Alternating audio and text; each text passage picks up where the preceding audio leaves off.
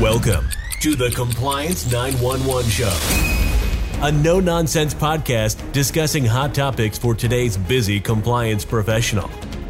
It's everything you wanted to know about regulatory compliance, but we're afraid to ask. And now, here are your hosts, Dean Stockford of M&M Consulting and Len Suzio of GeoData Vision.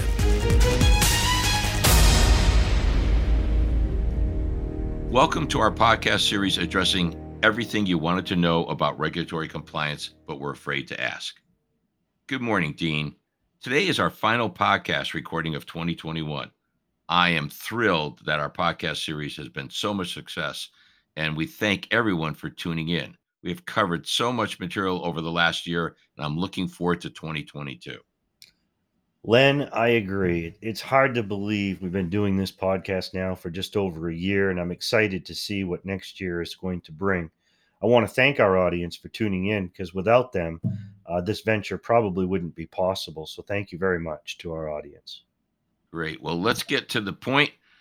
So what do you have on tap for us today, Dean?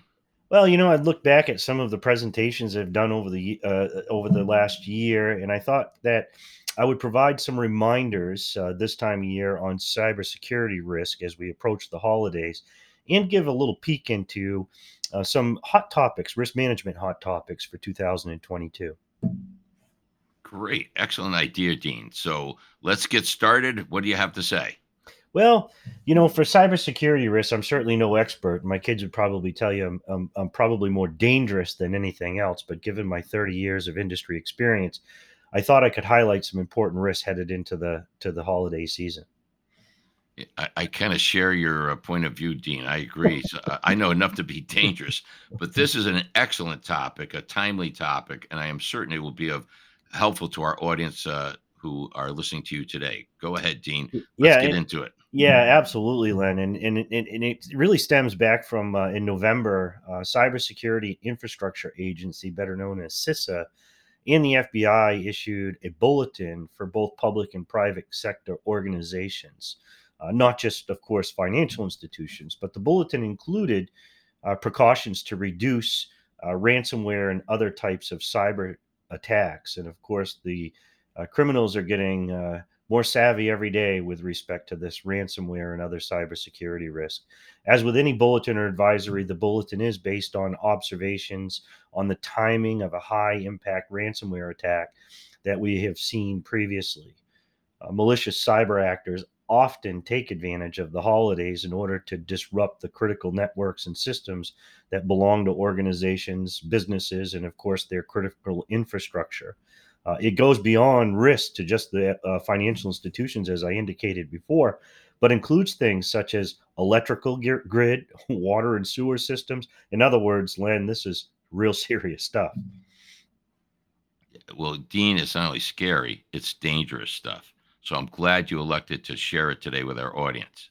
Yeah, I agree. And institutions need to ensure that staff are committed and ready. The one thing I've learned, and I think everybody would benefit from, is appointing an IT specialist or somebody as an incident commander.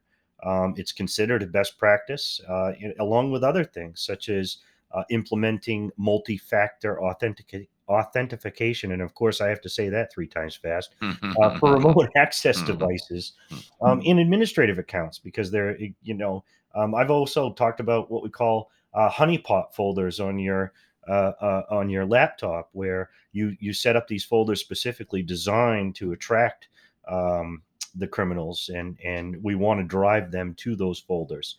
Mandate strong passwords and ensure that they're not reused across multiple accounts or multiple websites. If you use remote desktop protocols, especially with the pandemic or other potentially risky services, ensure that they're secured and monitored real time.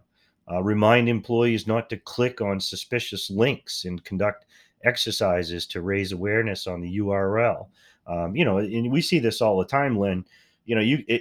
I could send you an email, or you could get an email, I should say, and it looks like it's coming from me because it says Dean in the URL, but then it says, at Gmail or at some other specific type of listing, and it would be considered fraud. And the minute you click on it, you're in trouble. And then, of course, last but not least, review and, if needed, update your incident response and communication plans. And that lists actions that organizations will take if they're impacted by a ransomware incident. And I wanted to add to that too. And again, I'm not an expert on this, but I have read a lot, and it says that you roughly have 24 to 48 hours to extinguish this ransomware attack, or your high probability of never getting your data back. Wow. I'll tell you, Dean, I share your anxiety, and every banker should, by the way, too, because this is very dangerous stuff. And I know anytime I get an email from someone I don't know, or even people I do know, I do tend to look at their complete email address to see if it looks legitimate. And if I have any doubt at all, I consult with our IT department before I open up such an email. So, Absolutely. so now these are really helpful reminders, Dean. When bulletins are issued, does CISA or the FBI have specific information on a threat that they share? Yeah, and that's a great question as well. And the answer is oftentimes yes. But CISA and the FBI also take very proactive steps to keep folks informed when a specific threat exists or not. Hmm. Any additional recommendations for our audience today, Dean?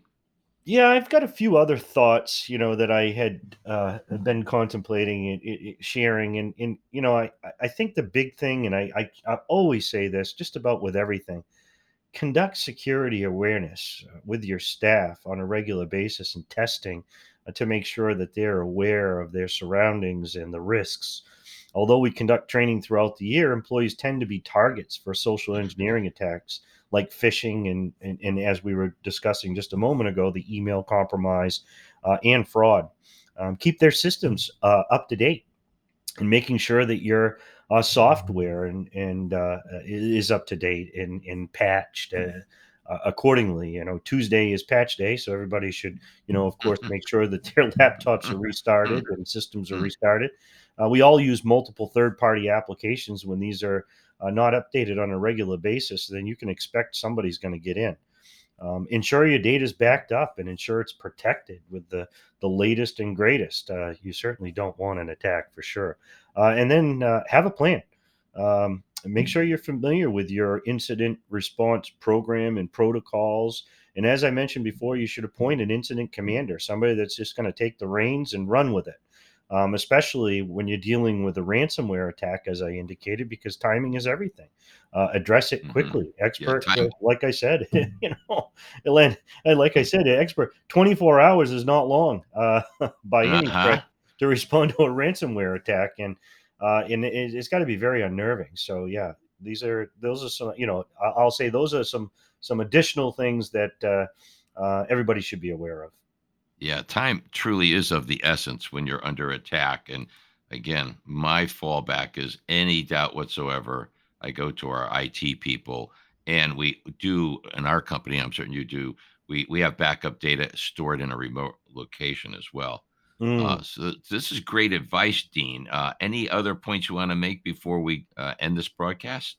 Thanks, Len, and it is my pleasure. And as I indicated, I wanted to give folks just a quick sneak peek into some of the top risk management hot topics that we're seeing for 2022. In one, the first bullet, I will say, major risk for 2022 will be climate change, and that's something that's been near and dear to our heart, Len, because we've collaborated on putting together a meaningful risk assessment, and that is going to be extremely helpful for institutions, and really should reach out to us on that topic, because not that we're industry experts, but we are going to be the first on the street, and we have a lot of experience with risk assessments in data, and we have some good stuff, folks. So again, major risk factor in 2022, and Geodata Vision and M&M are here for you.